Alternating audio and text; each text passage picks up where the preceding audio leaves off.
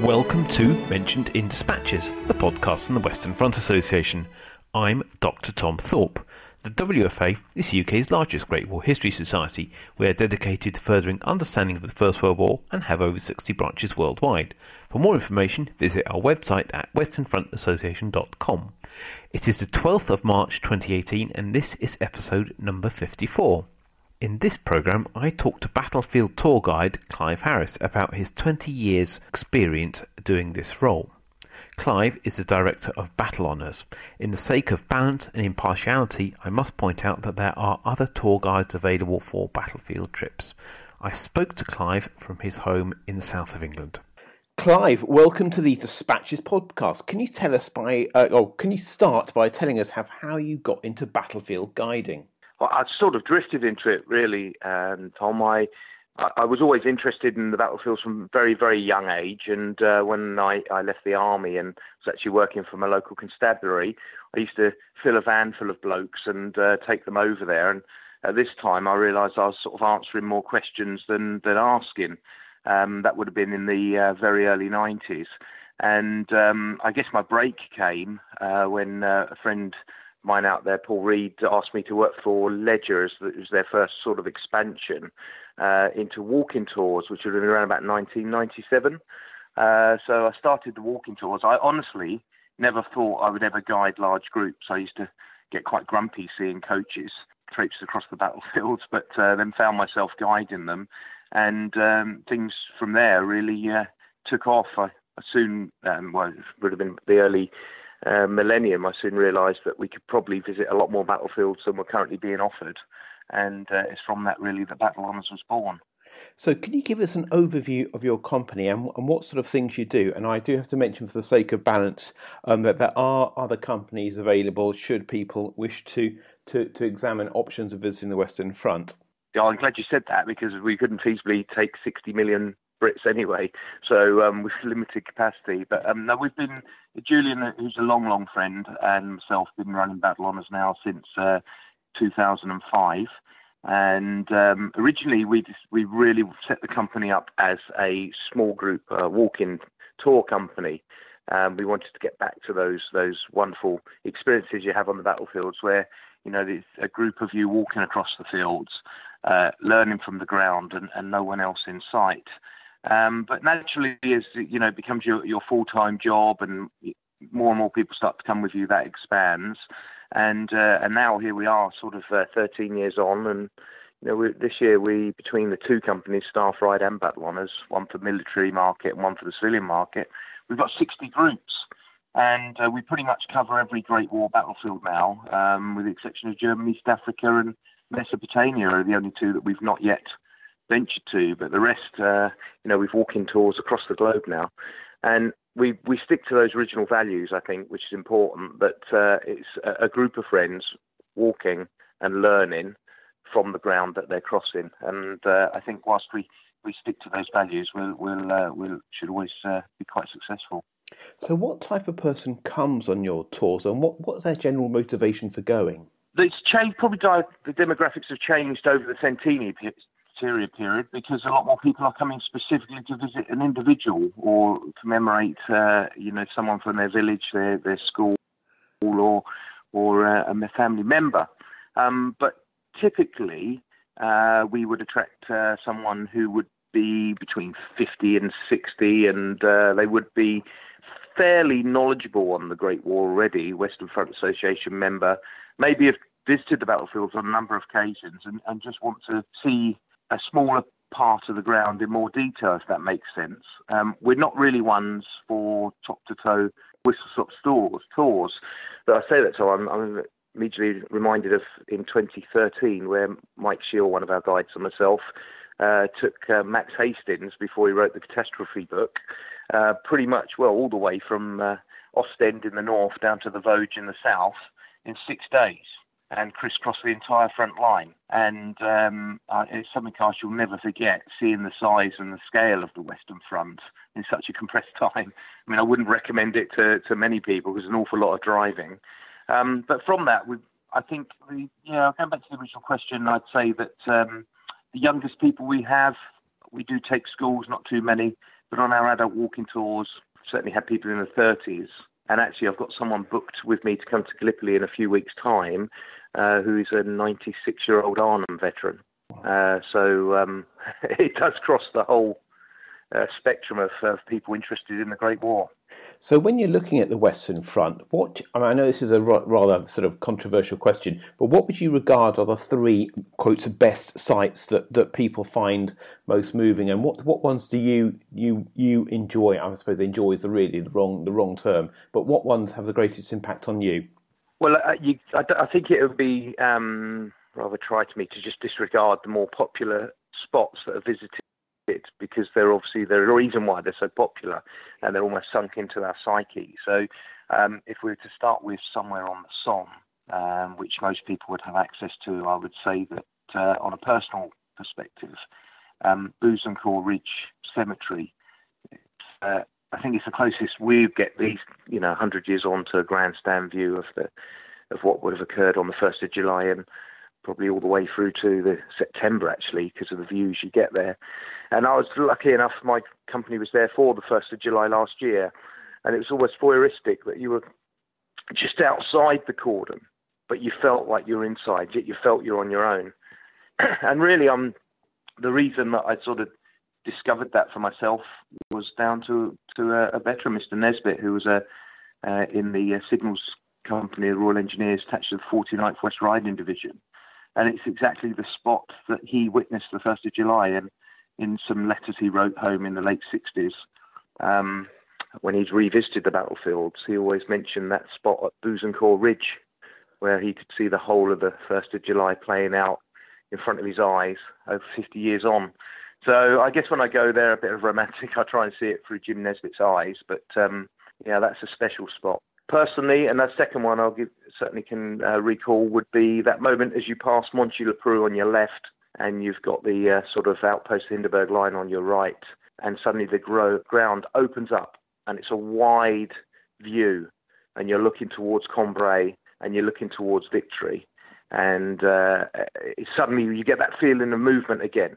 You feel that we're out of trenches, and there's going to be a lot of hard fighting still to do, but my heart actually lifts when I get to that area around the Hindenburg line. And if I was on the Western Front and I could spend sort of one more day kicking around battlefields, it would certainly be around that Hindenburg line area.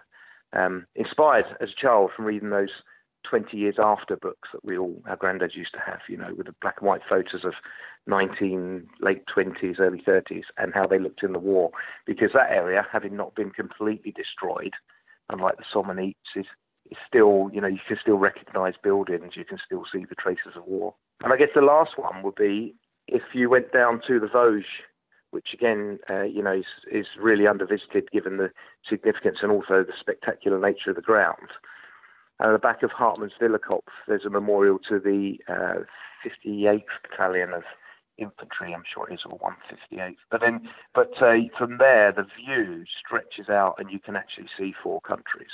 And the ground drops away, and you start to really grasp as we all should do, the French contribution to the Great War and the significance of it.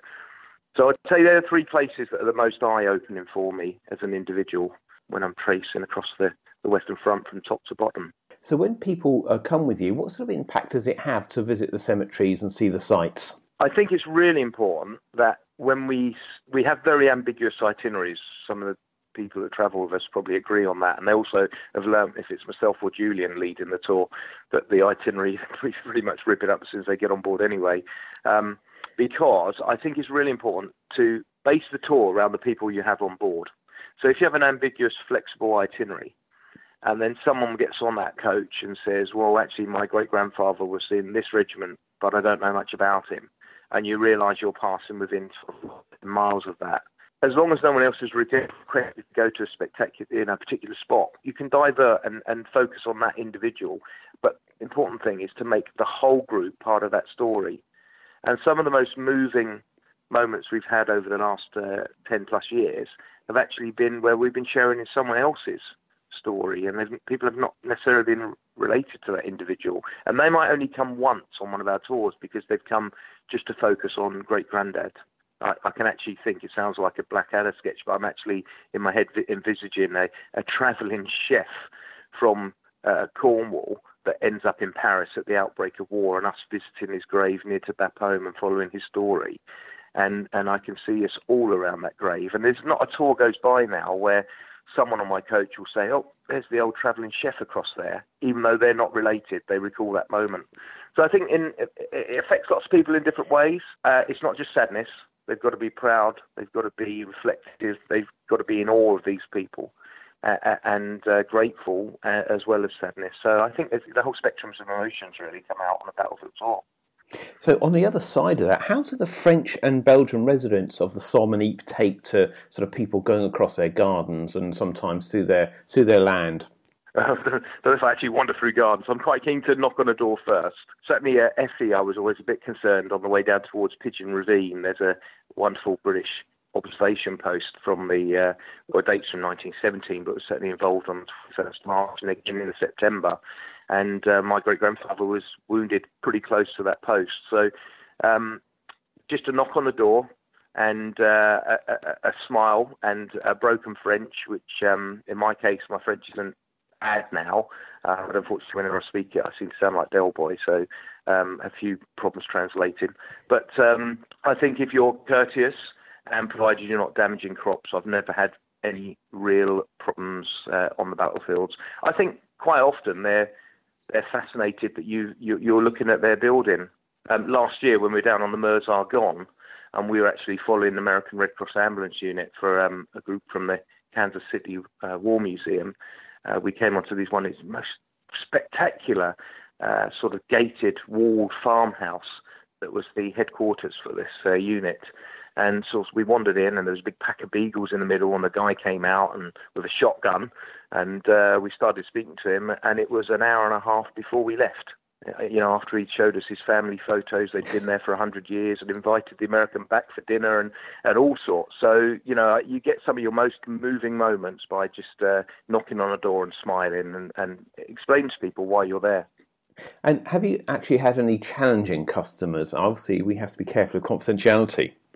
I think it's really important, and all of our guides that work for us, in fact, there's over 20 guides working for us this year, but all of them, when we get together at the start of the year and we have like a conference, one of the things that we're keen to impress upon them is that it's too easy to just agree with the client all the time. And we don't get too many on our sort of tours because not that many first-timers that have never been to the battlefields before, if we're honest.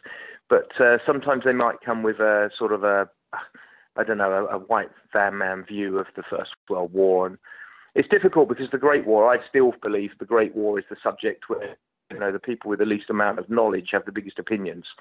And I say to all the guys, you've got to challenge that, and you can challenge it in a very respectful manner. And if you do it early on in the tour, by the end of the tour, people come to you and say, you know what, those generals weren't as bad as what I thought before I came, or now I realise that not everyone died and 5 out of 6 people came home. And I think it's, you've got the ground to work with, which often helps, because then they realise that the Great War is more than them. And, you can't watch a single video or read one book and suddenly understand the Great War. I will never understand the Great War because the size and scale of it. And if I can change my narrative as I discover more, then then certainly people coming on the tours. We've had a couple of challenging ones. I mean, I'm happy enough to. I think I'm quite confident that this podcast may not reach Midwest America, but I've had had a couple of challenging people a few years ago. But it's a two-way process, and if you don't want people to come back, then the tours fall when they try to book, I guess. And finally, if there was one site on the Western Front that is virtually unknown in France and Belgium that people should visit, what would that be? What would you recommend? Well, that's a difficult question, Tom, because as we all know, I've joined the Western Front Association as a boy, and we are the guardians of the anorak with the WFA. So whatever location I say, there'll be someone who'll say that's absolute rubbish. I've been there every day for the last 50 years. So I don't think there are any unvisited spots, too many left.